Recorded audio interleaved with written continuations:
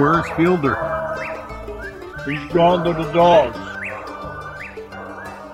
Welcome, friends, once again to the Gone to the Dogs podcast. Your host, Steve Fielder, here on a hot and sweltering day in the state of Florida. I hope where you are across the fruited plain, as Rush Limbaugh used to say, that you're enjoying a little cooler temperatures as we wind now. We've gone through the month of July and into August. Here in the deep south, August and September are our hottest months, so we can't be thinking too much about fall yet. But I know with Autumn Oaks coming up before long, it was always a kind of a treat to me as we left Richmond, Indiana, and headed back north toward Michigan. You could just about feel a little bit of that fall in the air. There was a little bit of change in the atmosphere. No leaves changing yet, but you knew it wasn't going to be all that far down the road.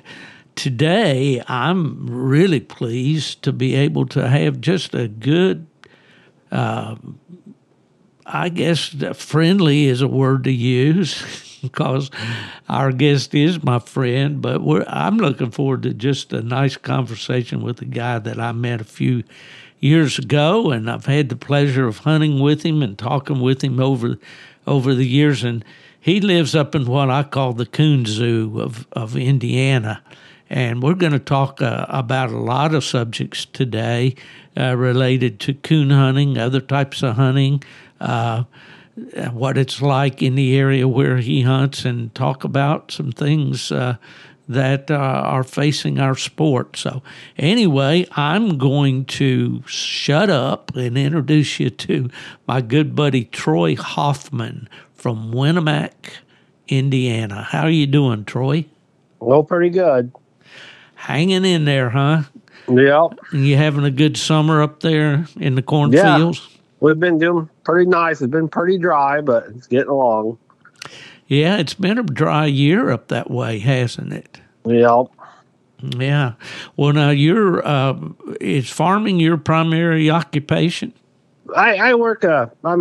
Run heavy equipment for my main job, and then farm the family farm, which we got about 500 acres yet. We farm. I guess. Well, that'll keep you busy. Yeah. Well, I guess I hadn't really talked to you about your heavy equipment experience. Coon hunter over around Columbia City, Indiana, that I've known for many years, and you perhaps know him too. Brian Ruckman, he's been on the podcast before, and people will remember Brian as winning the 1985 UKC World Hunt with a dog called Beaver Lake Magic, and he was also the Purina winner that year. Well, that's what Brian did. He was a heavy equipment operator, and a farmer, and so I think he's retired from the bulldozer now, and is helping his boy farm their property. So, do you know Brian at all? I've heard the name, but I don't know him. So. Okay.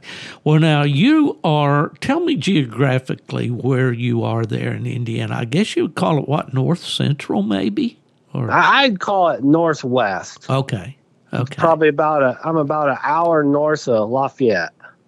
Okay, yeah. Well, I've talked with Bruce Jansen on the podcast, and most coon hunters know Bruce, and he's from down there in Lafayette. So, yeah, I kind of got an idea. I used to travel, of course, out of Michigan, and ended up traveling all over the state of Indiana. I think in my book I listed there were 55 different towns where I'd held or attended coonhound events in the state of Indiana. But I don't think I've been to Winamac. I have been to Monticello, and you're pretty close to that, aren't you? Yeah, it's probably I'm probably 15 minutes or so north of Monticello. I gotcha. Well, my buddy Keston Jesse and I have a pup that's over there with the Coble boys, who have a training facility, a training pen, a pup pen, I guess you would say. Our Frogger and Lone Pine Jillian pup is over there getting a little summer camp, I guess you call it. Probably sent her up there at the worst time of year. It's been hot and dry, and we've had bright moon here lately, haven't we? Yeah. Yeah. Are you doing any coon hunting at all at this time of year? On the cool evenings, we've been trying to hunt two nights a week, probably 3 nights if it's a real nice out, but usually on the weekend both nights unless it's really hot. Yeah, well, when I lived in Michigan, of course, I was a younger man, and plot days traditionally, for me, that was kind of like my world hunt because it was really the only hunt that I could enter when I was with UKC.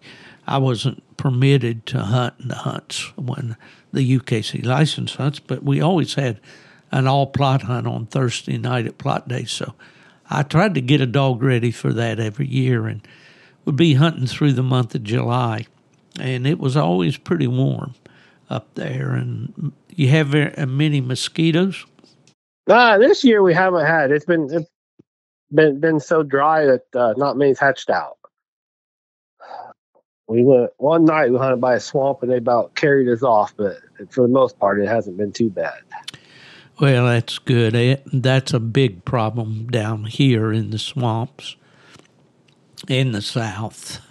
I might have mentioned one night my buddy Mac Brett and I had gone out on a night hunt, and he was handling my dog, and I just stepped out of the truck while the guys were getting ready, getting collared up and getting ready to begin the cast, and I thought the mosquitoes were going to carry me away. And I got back in the truck as quickly as I could, and of course I follow along, on the Garmin to see where the dogs are and so forth. Man, I must have killed 50 mosquitoes in that truck. It took me forever to kill all of them. I hate those darn things. Mm-hmm. I don't think anybody I've ever heard say anything good about a mosquito. Have you? Don't know what they're good for. That's for sure. Well, all right. So you grew up on a farm right there where you live now, right? Yep. What was life like for a farm kid there? How old are you now, Troy? I'm 45. 45, man. You're just a young man, but my dad told me when you get to be 50, Steve, that's when the years are really going to start to move quicker. Do you find in that yet? It seems like they already are. Already are.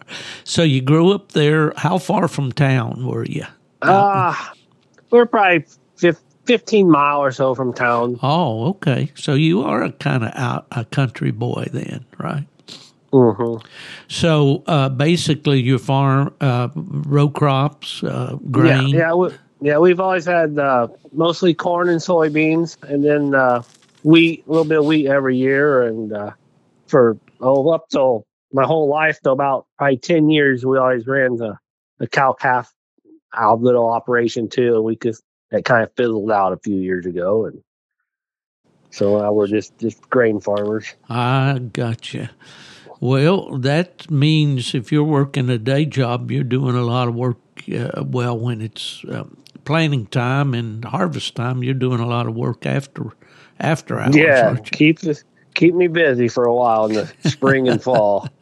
Yeah. Well, now I know that you're a hunter. You like to hunt about everything, I think. But what do you hunt besides coons?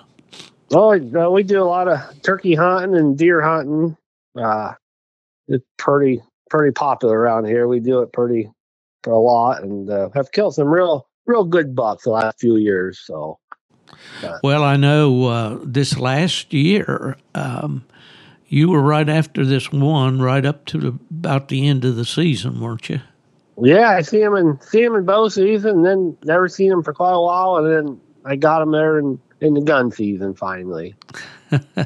How did you measure him? How big was he? He like grossed in the 180s for like 11 point typical. That's a nice deer, Troy. Oh, yeah, it's the nicest one I've ever gotten. So. So you worked him during the bow season and then finally got him in gun season, huh? No, Yeah. Could you have had a shot with the bow never, on him? never in range. Yeah. No, and, Yeah. and then when I did shoot him with a gun, he wouldn't have been in bow range either. I got you. Well, my dad had a saying, and of course, he wasn't real fond of bow hunters, and I'll tell you why. Dad was old school, and he had a couple instances where guys would get into his bear dog's tree and shoot the bear with a bow and cripple it. And the bear would get down, dogs would get injured, the bear would get away, dogs would be strung out all over the place. This is before the years of the tracking collars. So, I mean, Dad was a peaceable man. He didn't want trouble with anybody. But he used to say, when somebody would say they're a bow hunter, he'd say, "Don't you know when the Indian got a gun, he threw his bow away?" I've never been a deer hunter. I have hunted, but I couldn't be called a deer hunter in any way. But I do admire those nice bucks that you guys get out there, and I do like that back strap. Well, you also do some coyote hunting, right? Yeah, I used to. We had just out of high school. We never had many coyotes when we were just about high school. When we just had fox. Before that, we hunted some, and then the coyotes really came in here, and we've hunted them for the last probably 30 years, pretty hard. And it's just a few years. The little group we had, we'd kill up to 80, 90 or so. And, yeah. And here in the last couple of years, there's been a lot of guys trapping, and the thermal imaging guys are hunting a lot, and it's really population is really under control now. It seems like really went down. So I see. So you're getting more people doing predator hunting. And I think a lot of guys deer hunting or shooting them, and it's there's not near as many as there was 10 years ago. I know that. Well, I got you. I know when I was in Michigan coon hunting, I had an older gentleman there that I met when I went up there, Bud Bauer, and he told me, that the coyotes, when the coyotes started coming in, he could remember when the possums came in to southern Michigan. And but anyway, I was out one night, and I've told this story, listening to dogs cold trail in a swamp, a low place there, and I was up on the hill. I heard 6 different packs of coyotes at one time. One started over here to the east, and another one over to the west, and first thing you know, there were 6 different packs of them talking to me at the same time. Yeah. I don't know if they're that plentiful up there now or not. Well, there's still quite a few, but it just seems like they're harder to hunt. We'll say that. I gotcha. Yeah. Well, now you ran, of course, you hunted with dogs, and I believe you told me you have a couple coyote dogs still around. Yeah, I still got a couple. How are they bred? They were. I had a real good July female that I had for years, and she was just a phenomenal track dog. And we bred her with a plot that I don't really know much about, but it was a decent plot, but I don't know what his background was. And them pups done real good, and we've probably line bred them for last 15 or 20 years and have done real well with them.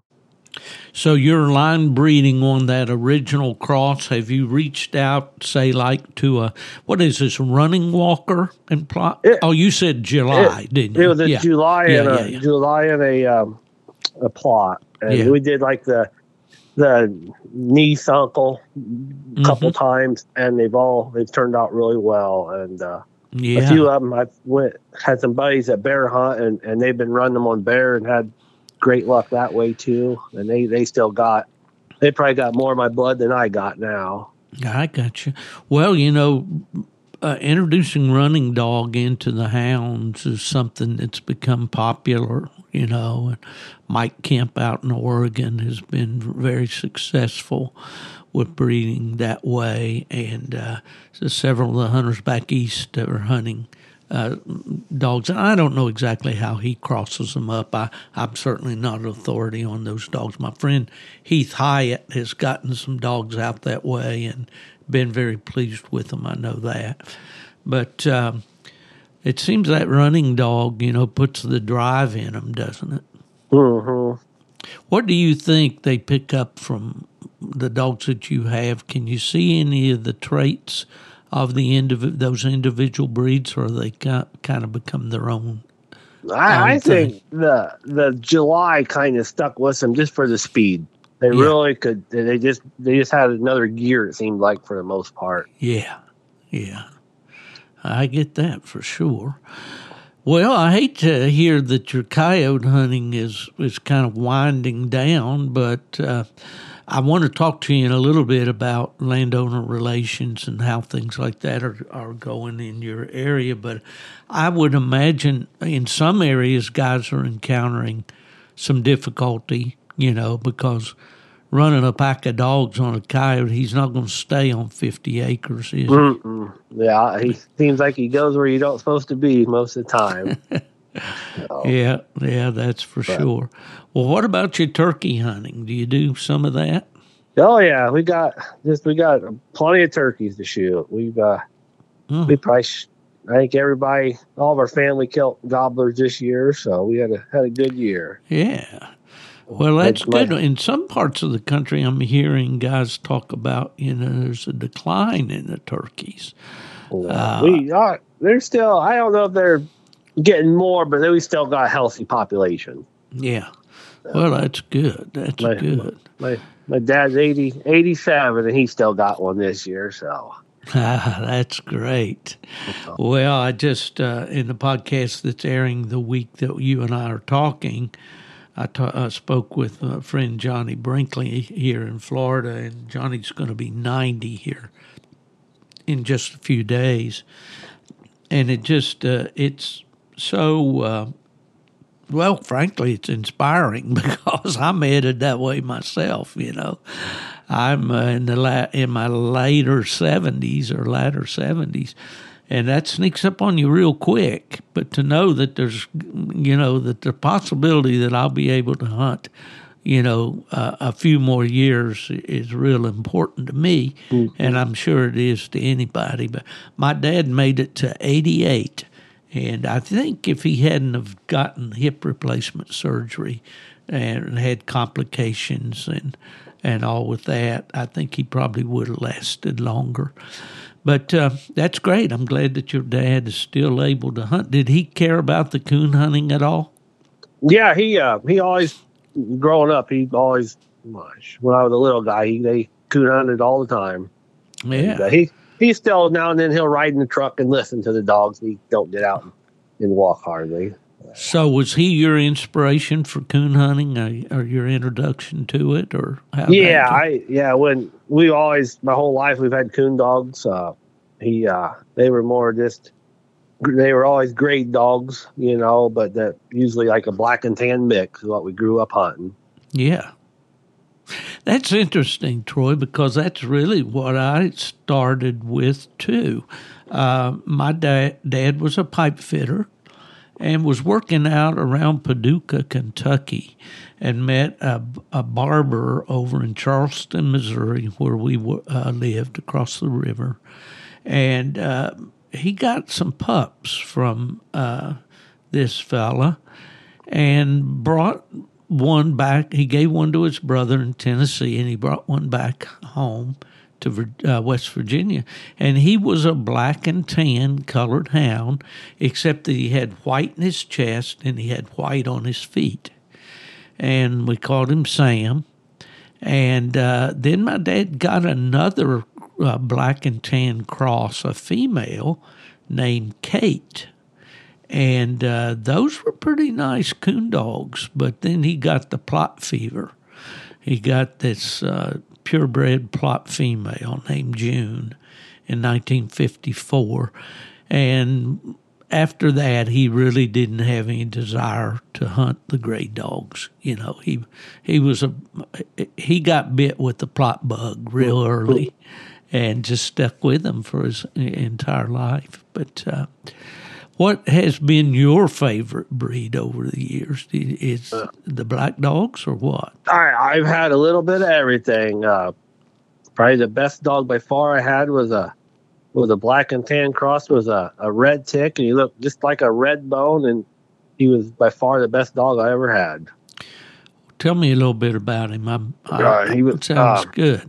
We named him Dago, and his whole litter turned out well, but when we took him out one night with the other dogs, and literally the first night we had him in the woods, he's like 5 months old, and the little dogs were over there running the track, and off the other side, once he just sat down and treed so purty and walked over there, and he had a coon right above him, and he just never looked back. There was no training him, nothing. He was just a all natural coon dog. They couldn't screw him up.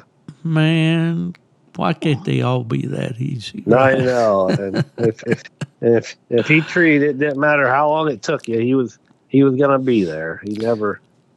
I don't think he left the tree hardly the whole time we had him. Well, what was your dad's prime motivation for coon hunting, do you think? I would say more of just a hide hunter. Yeah, he liked to stretch the hides in the fall. Yeah, he bought fur all of his life, and okay. And we always coon hunted and trapped and whatnot for muskrats and everything else, and he just. Well, that's something, we didn't touch on. We'll get into that a little bit in a minute. But so he really didn't care whether the dog was registered or purebred or any of those things, right? No, he just wanted a coon dog. He never had as he always said, them papers never treat anything. Oh. Yeah, well, for those of us who, have been involved in paper dogs for all these years, we found a way for those papers to mean something. But I get it. I get what he's saying. You're not assured a better dog just because it has papers. But most of the older hunters back years ago, they hunted those what we call grade dogs, and I don't know where that term grade came from. They call them crossbreds or mixed breds or whatever now, but there was a time, and you probably know this, Troy, or have heard it, that the night hunts had probably 3 or 4 to 1 more grade dogs than registered dogs. Mm-hmm. But that was back in the early days of registration, in the late 40s, early 50s, even up into the 60s. That's way before my time. Yeah. I wish I could say that. But I find myself more and more thinking, I was born in 1946, and the night hunts, came around in the early 50s. So I was, Dad was getting full crying American cooner, and I was reading the results of these hunts and reading the stories, about when competition hunting got started.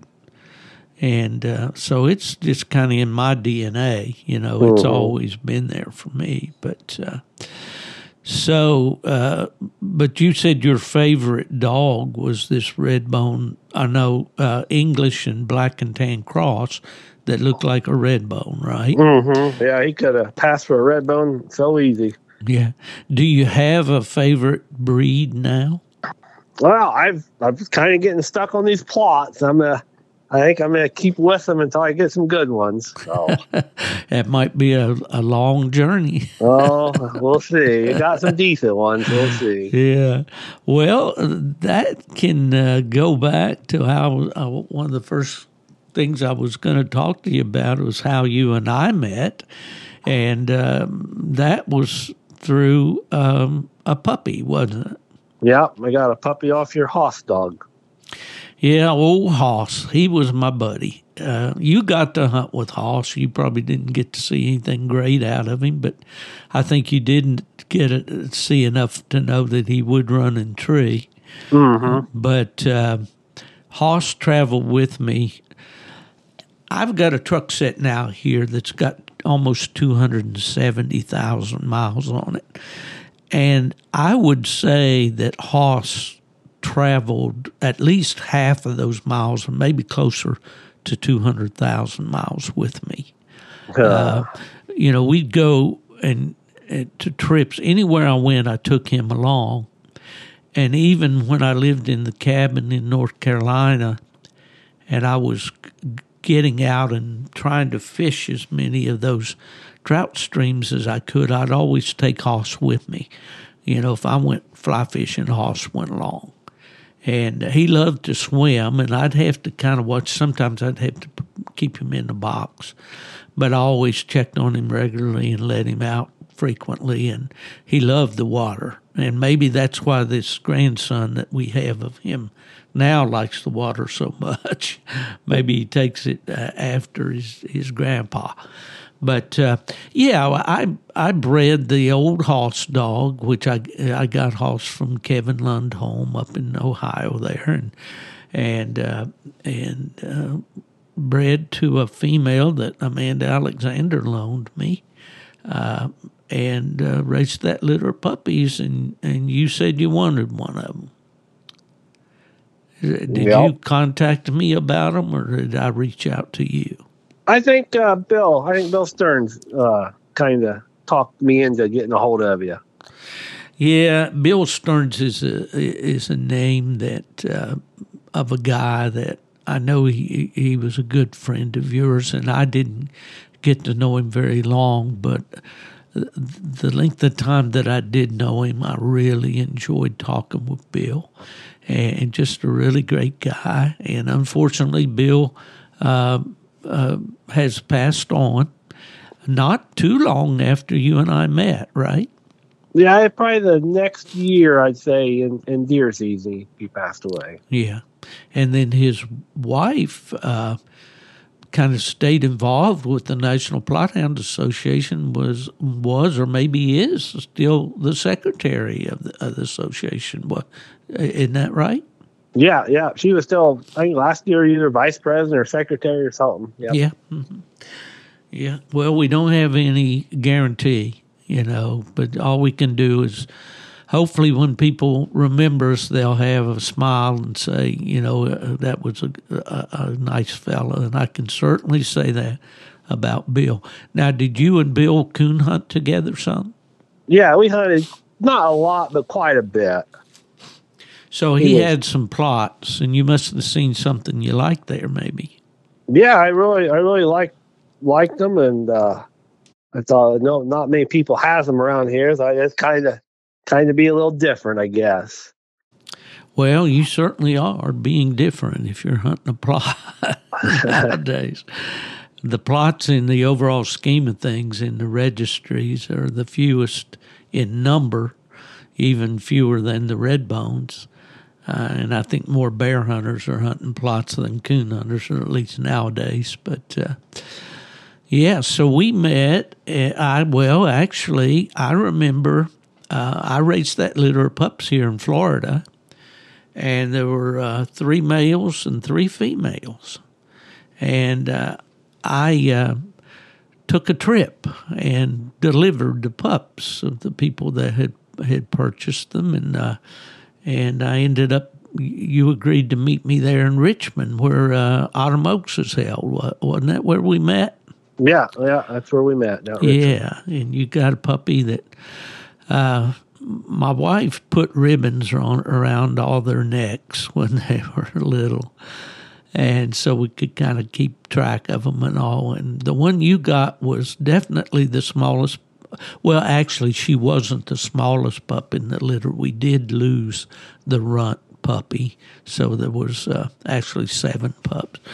But she was the smaller of the 3 females and the darker color, and we called her just her ribbon. My wife called her Magenta. That's an unusual name for a coon dog. But but you changed her name to Piper. Yeah. Yeah. You still have Piper, don't you? Yeah, I still do. Yep. Yeah. How old are those pups now? I bet there's, I'm going to guess 6 maybe? Yeah, I would guess so. That's probably about right. Yeah. Well, I kept one we called Dancer, and then the listeners have heard the story of Dancer, how I kept her, sent her to a training pen in Mississippi. UKC Winter Classic was held there. Tony Beals came down from Michigan. He wanted to take her back to Michigan and run her on coon. I agreed to do that. Tony and I became partners, and one thing led to another, and unfortunately Tony got sick, and like Bill has since passed on. But before he did pass away, he told me that he needed to find somebody to take Dancer, and Bill Scheninger in Ohio, who you know, and decided that he would like to have her, and so we worked that out. And then when Bill had her there, he decided to breed her to his Lazarus dog, and that's where this puppy that Mark Miller and I are hunting, called Fever, came from. Now, your dog, Piper, has not been bred yet, right? Nope, she has not. Right. Nope. Well, I'm kind of hoping that we might be able to work something out along that way, because we're kind of excited about this pup that we've got here. Although we're not interested in breeding him right away. I mean, we're certainly not going to advertise him at stud, but you and I need to get our heads together on that. Maybe Get something figured out, maybe. That's right. Well, Piper is a plot female. And did she start out fairly early?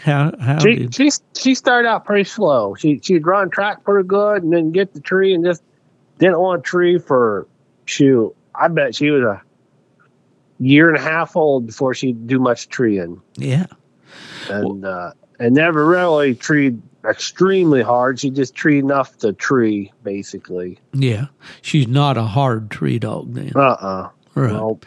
But she stays treed when she does get treed, yeah. I hope. Yeah. Now in the summertime, she ain't a big fan of hunting in the summer. The colder the weather, she hunts a lot better for some reason. Yeah. Just a good little pleasure dog, I guess. Yeah. Yeah. Well, there's certainly something to be said about those dogs too. Well, you then decided, I guess, to go over and get a pup out of Lazarus, didn't you? Yeah, I got one out here. He's about a year old. Okay. He's gonna make my hair go gray here pretty quick. Well, pups will do that. That's for sure. Well, I tell you what, we've been. I picked up I shouldn't put it that way. Keston, a young man over in Virginia, and I've become friends and. Kind of partner on a pup, and we got her our female. She's coming a year old, and she's up there with Jordan Coble, not far from you. And she spent a month in his puppy pen, and now she's been about 2 weeks or so being hunted on the outside, and she's running tracks and goes hunting good, but she hadn't found that park lever yet either. So. We're hopeful. That's about all I can say at this point. Do you prefer to hunt with pups or started dogs, or what do you prefer? I've always had as much fun training a pup than hunting them. I about always have gotten pups. I've got a few older dogs over the years, but for the most part, I like getting pups. Yeah. Well, there's certainly something to be said about raising one the way you want it to be, how you want it to handle, bonds with. It's a known fact. These dogs like you, they're gonna try to perform for you. Now, I know that there's some competition hunters out there, if they're listening, are rolling their eyes right now and saying, no, you gotta have a come to Jesus meeting with them. If there's anything that you don't like, you gotta correct that right now and get it done. And I can't argue with their success. Are you still with me, Troy? Yeah, yeah. Okay, the phone made a weird sound there, but I like to bond with a pup. I like to the Hoss dog I had, he was so much fun. I taught him a lot of tricks when or just mainly obedience commands when he was young, and just enjoyed that. And other people enjoyed seeing him go through that routine. And I'd take him to the school where my wife taught, and the kids loved to watch him go through his paces and all, and meet the kids. So. Yeah. Had him trained more like a lab than anything, didn't you? Yeah, he was. He was trained like a lab, and that was more on him than me. I'd never trained a lab, but I just saw right away with him that he was a dog you could show him something once or twice, and he had it. He retained it, and of course he loved those peanut butter dog biscuits, old Roy brand from Walmart. That was his treat. Well, what do you, when you start a puppy, do you have a little regimen you go through with them, or you just kind of, do you have a plan usually? Oh, I just try to get them out as much as I can when they're really little. Just get them used to getting in the dark or running around anytime I'm outside doing something. I let them play around as much as they can. And then usually I'll show them maybe a hide once or twice, or one in a cage coon once or twice. And after that, they better be able to figure out themselves. I got you. Well, I remember as you would send me little video clips and things of Piper when she was young. And I think that's basically what you were doing. Of course, living in the country, are you allowed? I'm not allowed, but is it feasible to let puppies run loose where you live? No, I couldn't. They'd get ran over here, probably. I got you. Yeah. Well, that's always been. I know I speak about Randy Smith a lot from Pennsylvania, but he lives out in the country, and he's got a little Jack Russell Terrier named Dora, and she takes the pups out exploring, and he's got some woods nearby and no busy roads. I think he may have lost a pup or two over the years on the road, but he says he normally leaves them out until they start getting in trouble. The neighbors start calling and saying your pups are down here. But I guess I've always felt that way too, Troy. Is just give them a chance to let the breeding come out. Give them opportunities. So that when they're ready, they can go right ahead. Now, do you take a young pup out by himself and just walk around those edges, around the cornfields if it's that time of year, or what do you do?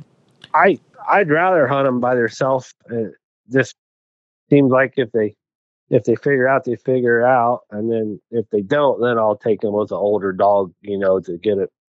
They'll track with them or whatever. But yeah, now I think when Piper was young, you had a pretty good walker dog, didn't you? Yeah, I had a real good walker dog then. Yeah, what happened to him? He got old.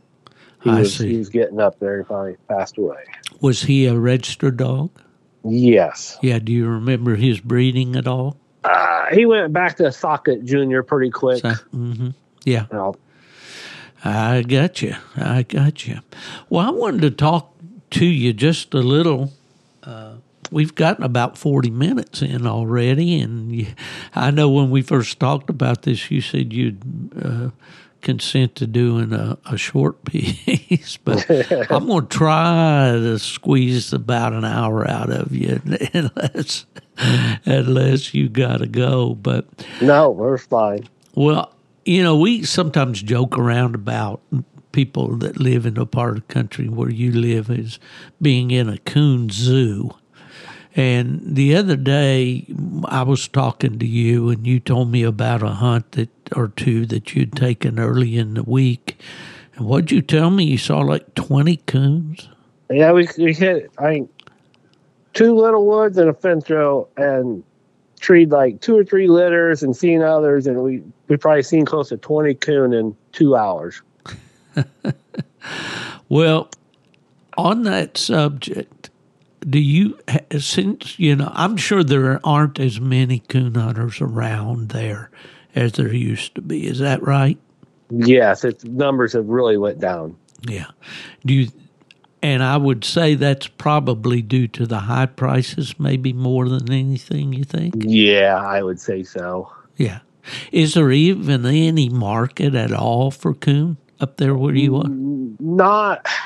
I'm one of the guys that don't want to waste anything. So we would shoot out a few coon last year, and we skinned and scraped them, and I think we averaged around $4 for skin and scrape coon, and that was just the nice ones. You know what I mean? Yeah.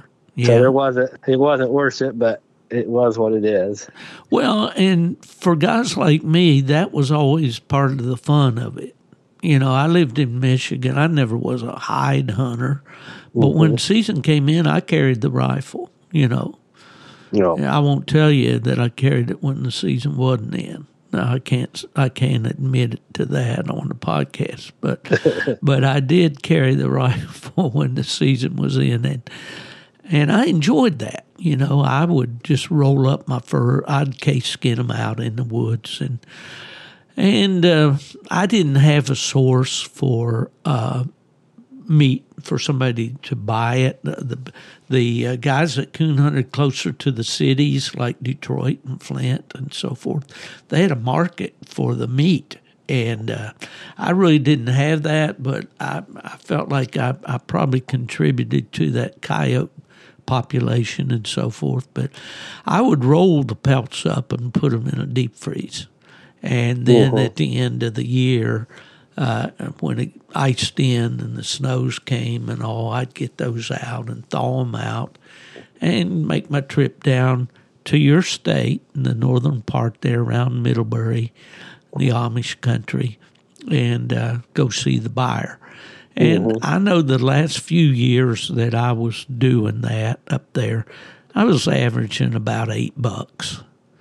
I've certainly sold some for more than that and some for less, but that would be about the average the last few years I sold fur up there. So if you're getting $4 now, you're probably not doing all that bad.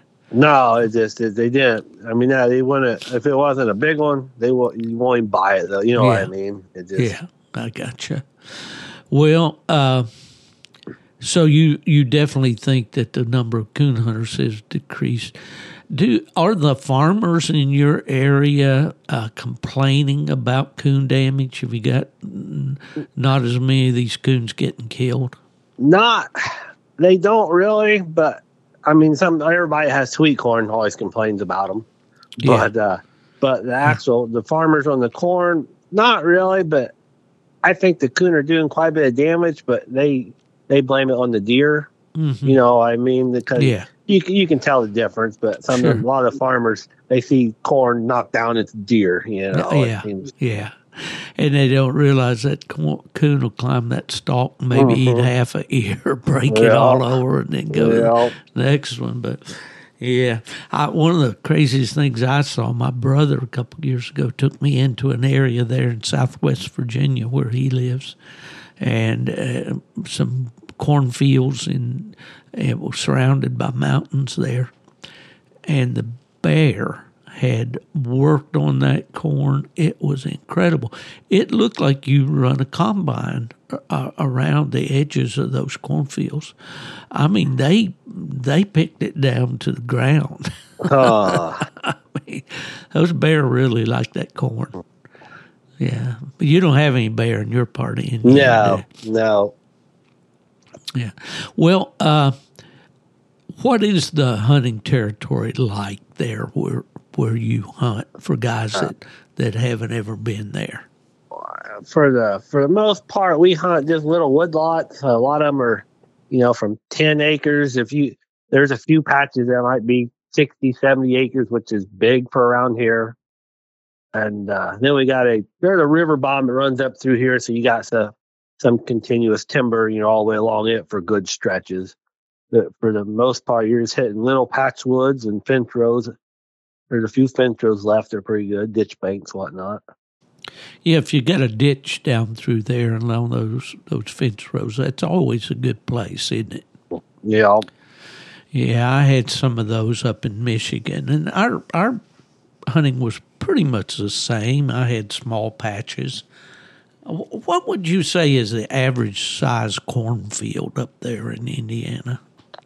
All right. How many acres would that be? Right where we are, I would guess the average fields are probably 40, 50 acres. But if you went west from where I live, like not even like 10 mile, and it hits what I call prairie, and then you're talking hundreds and hundreds of contiguous acres everywhere. Yeah.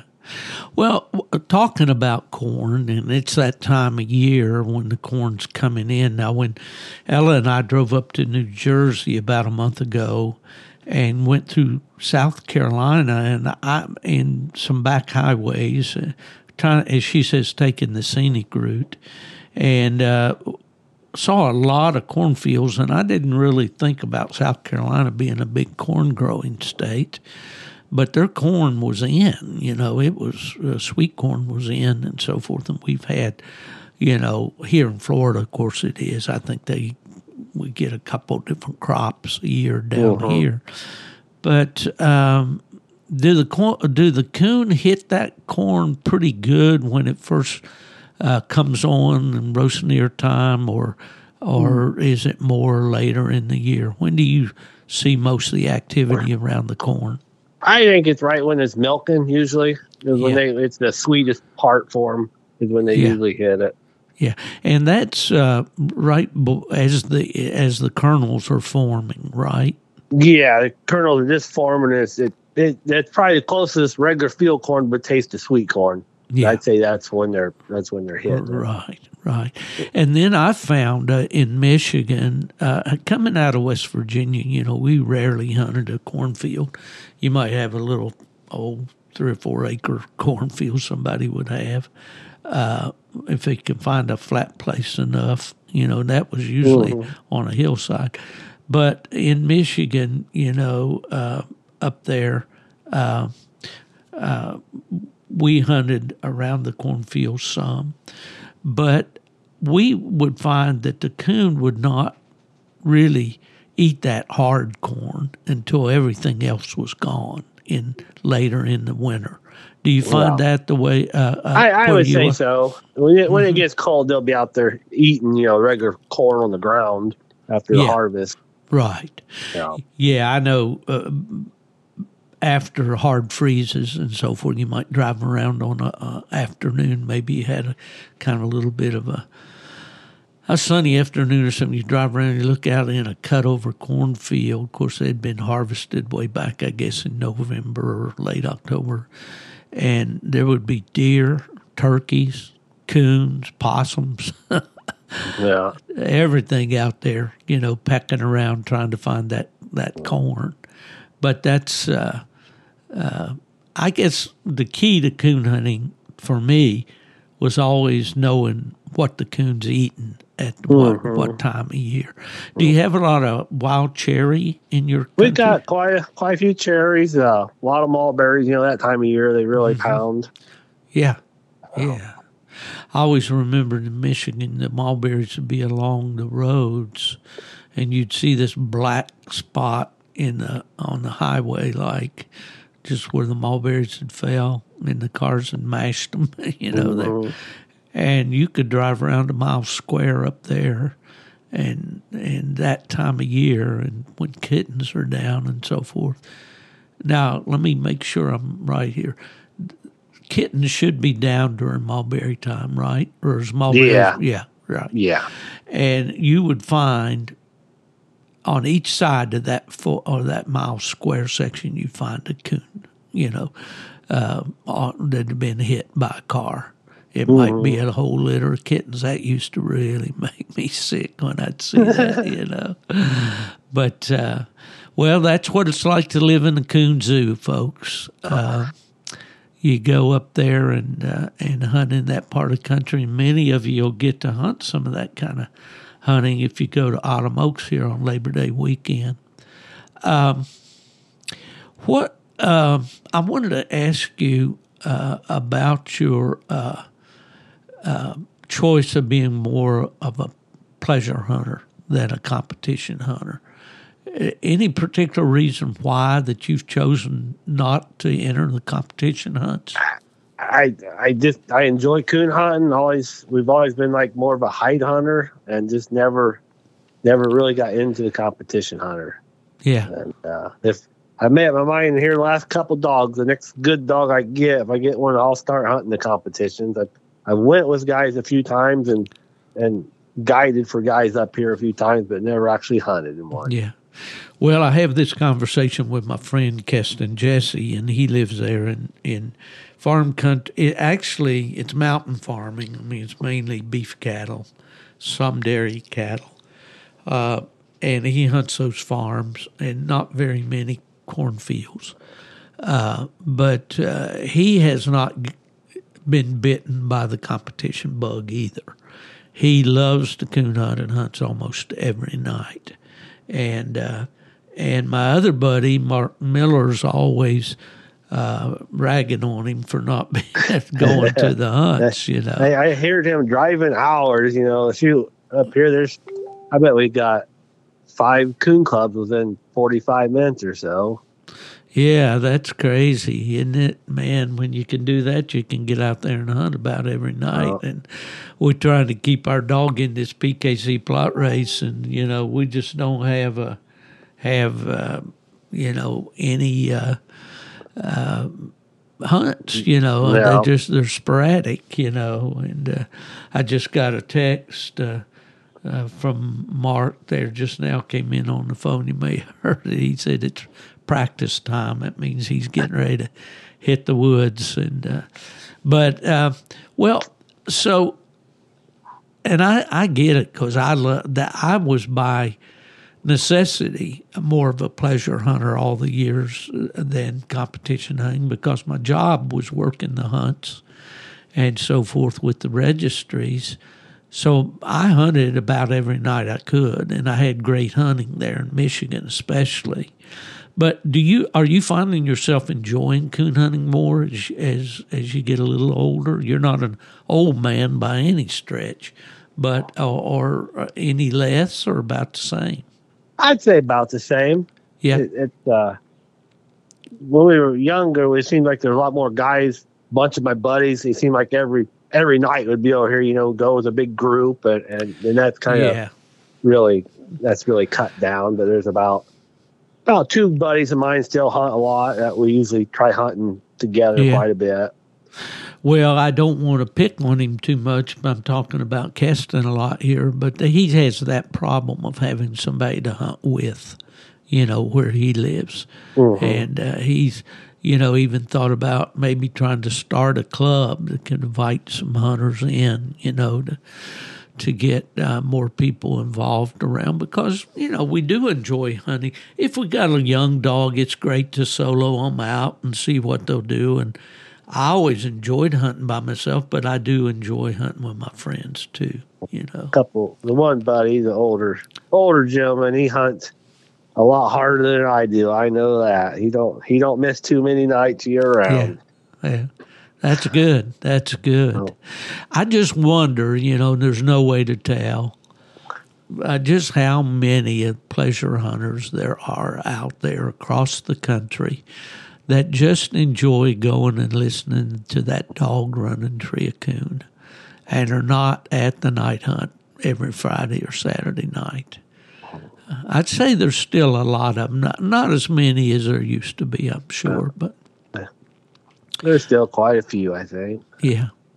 Well, okay, getting to a little bit more serious subject here, and we're closing in on that hour, Troy.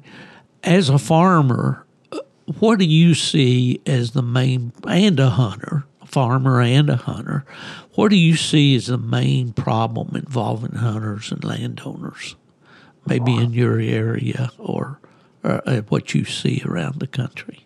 I right around here, I've got a real good. I grew up here. I got a good relationship with about everybody, and our biggest issue is more the deer hunters leasing ground more than anything. It's just that's our biggest hunting problem there is anymore. It seems like. Yeah. Even after they got it leased, the farmers will tell us to hunt it, and then these guys get mad. And it's just that would probably be the biggest issue of anything. One of the last things that I did from a legislative standpoint when I was with PKC was at the invitation of the Illinois State Coon Hunters Association. Chris Waller was the president at that time. Invited me to come down to Springfield and appear before the Game Commission there. And they were facing this issue in Illinois because the game department was urging the landowners to lease their property to deer hunters from out of state. And the idea was this will bring, commerce in, bring the money in. It'll help you pay your tax burden every year on your property, and they had it all. They were hard selling it to the farmers. And, of course, the coon hunters realized that, that's going to be detrimental to our sport if everybody out here is leasing their land. And it is a big problem, Troy. And we were able to do an economic impact study. And we came in, we accounted for every penny that we possibly could that coon hunters would spend in the state of Illinois. And at that time, that was, that was in the early 2000s. I'm going to say around 2002 or 3. We figured that coon hunting, the economic impact in the state of Illinois was over $50 million. And that was counting everything, vet bills, dog food, entry fees, gasoline, snacks at the convenience store, hunting equipment, vehicles, the whole 9 yards. But it is a big problem everywhere. It's a problem in the South, down here where I live. I can buy into a hunting lease, but they don't want me to hunt at the only time of year that I can really enjoy it. And that's in the wintertime because it's deer season, We got enough ground that we own or whatever, or, that's not leased, that we hunt it real hard, like through deer season when we're coon hunting. And then most of them guys, even at least the ground, after deer season, we can get in on quite a bit more ground. Well, let me ask you a tough question. I know I participated in a deer study in South Carolina with the department down there, Weyerhaeuser Timber Company. We collared 100 deer with telemetry collars. We had grad students from Clemson University collecting the data, all of that, to determine whether or not hound hunting affected the movement of deer and turkeys in South Carolina. Now, you just talked earlier in the podcast about killing this big buck, and you worked him through bow season and through hunting season, game season. How would you have felt if somebody ran hounds in where you were working that buck? As long as the dogs don't run deer, when you're coon hunting, I can't see it. I'll coon hunt the woods, and I have no problem deer hunting the next morning, and I have never really told any difference. I don't think it bothers them one bit. Yeah. Well, we see, those of us who hunt, the deer sometimes standing out there listening to the dogs within sight of the tree. Yeah. And that's what the study revealed, that there was no effect. But to sell that to a deer hunter is a hard sell. Oh yeah, they're. But yeah, I truly believe it don't bother them at all, or if so, it's so minuscule it don't matter. You're right. Exactly. Would you have any advice for a guy? I get this quite a bit from young hunters that are coming in, or perhaps some of them are not so young, but their kids have grown up now, balls over, and all of the things, and they're looking, perhaps they coon hunted a little bit when they were younger, or they just found it interesting through the internet and they want to start coon hunting. What approach would you recommend somebody like that to have with a landowner to go get permission to hunt on his land? I probably the best time to do it. I do it in the summertime, before everybody else hunting, and at least see if he let you hunt in the summer or whatever. And if you seems like do a good job, usually they ain't gonna have mind you hunting later in the year either. I think that's a good idea. It's a good suggestion. Go when the pressure's off, when they're not. I had a lot of farmers over the years, especially in Michigan. I'd knock on the door and I introduce myself. I'd usually go maybe on a Sunday afternoon, clean up a little bit, wash my truck, pull up in the driveway, and I'd say, Don't show up. Don't show up like right when you're ready to hunt with your dogs barking. You know what I mean? Exactly. Or guys pull up in a guy's lot at 10 o'clock at night with a headlight shining through the guy's bedroom window and asking, "Hey, can I go back here and turn loose in your back 40?" That. But anyway, I would go to these farmers or landowners and I'd say, I'd like to hunt your property. You've got a nice woods back there. It would be just ideal. Oh, well, my son lives in town, and he and his friends like to deer hunt, and they come out and they hunt. And so, or I've got a buddy, that I said, well, I'm not, I should clarify, I'm not interested in your deer. My dogs don't chase deer, and I have no interest in them whatsoever. I just want to tree some coons. Coons? You hunt coons? Come in here and let me pour you a cup of coffee, and I want to tell you how many coons I had to kill in my barn last year. I had one farmer tell me that he drowned. I don't recommend this, and I'm not going to tell you who it was. In fact, he's passed on. But he drowned 40-some coons in a barrel in his barn one year up there. And I said, man, you did. And I could go in there and tree coons every night. Well, So, we're getting a few people around here that like turkey hunting, and the coons, there's getting more and more coons, and they're really, after deer season, they're wanting you to come in and shoot a lot of coon just to try to help the turkeys here, seems like last few years. Well, I know there was quite a row on the internet, with when some of these raccoon hunts were held out in Missouri, and I don't know if you saw that or not. But I think I did, just trying to really wipe the population out. Yeah.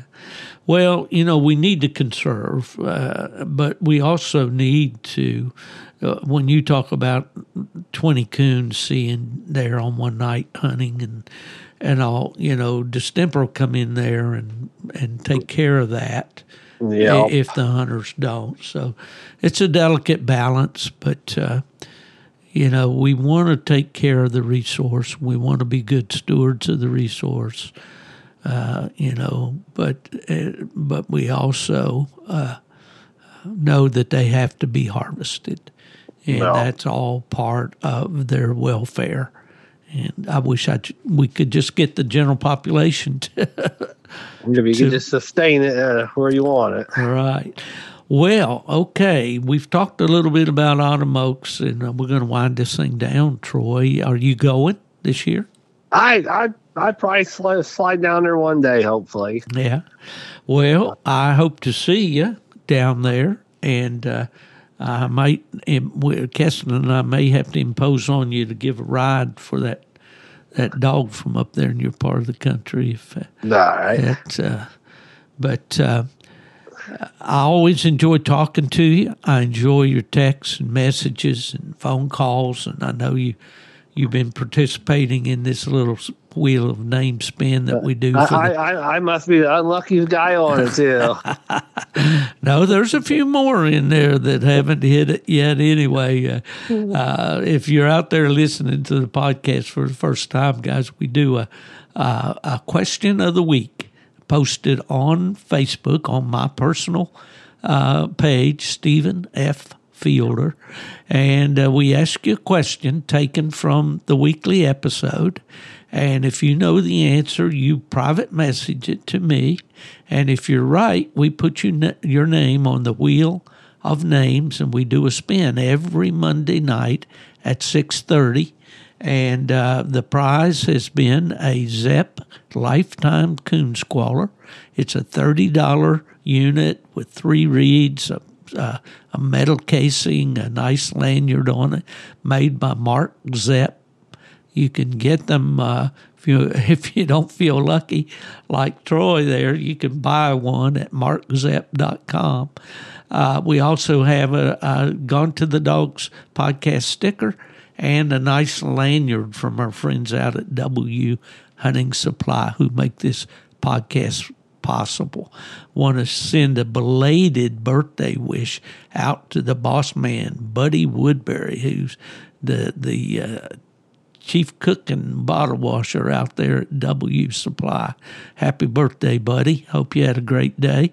Also, congratulations to Jason Doobie, Buddy's right-hand man. He and his wife, Danny, have a new baby, a baby girl, and they also have a new baby that's going to keep them up nights. I know they are the new owners of Full Cry magazine. And Full Cry, as you know, if you've been paying attention, Full Cry and American Cooner were published by C&H Publishing Company. Terry Walker has ceased to print those magazines. They're still doing the Hunter's Horn Foxhound magazine. But at any rate, look for Full Cry. You can. They have a Facebook page. You can check them out, Google it, and buy a subscription. Help those folks out. They're going to bring us a good magazine. All right, Troy, I'm going to let you go. I don't know whether you're going to look for the air conditioner or look for a place to turn those plots loose tonight, but I know I'm going to go watch an Astros ball game. Oh, man, they got old Verlander. Watch out. That's right, man. You can't stop them now. Big news today. Justin Verlander is going back to the Astros, and we're happy about that. Oh, yeah. Yeah, we became Astros fans about 3 years ago. Just such an exciting young team to watch. And, of course, we love our Tampa Bay Rays down here, too. So, all right, Troy Hoffman, I appreciate so much you being with me tonight, and really had a good conversation, I thought. Is there anything that we should add that we haven't talked about? Well, I think we pretty much hit what we was looking for. Well, I hope that you and I both have got good news about these pups that we're trying to train. And, hope so. Yeah, we're going to be hunting Fever at Autumn Oaks, so let's hope he does all right up there. And that pup has been pretty fun. He's 21 months old right now, so he's still learning, but we're still hopeful. Anyway, Troy Hoffman from Winnemac, Indiana, up in the Coon Zoo, has been our guest tonight. We really appreciate him. If anybody asks you where's Steve Fielder these days, tell him he's in the air conditioning, man. He ain't gone to the dogs. All right, we'll talk to you later, folks. Have a great week.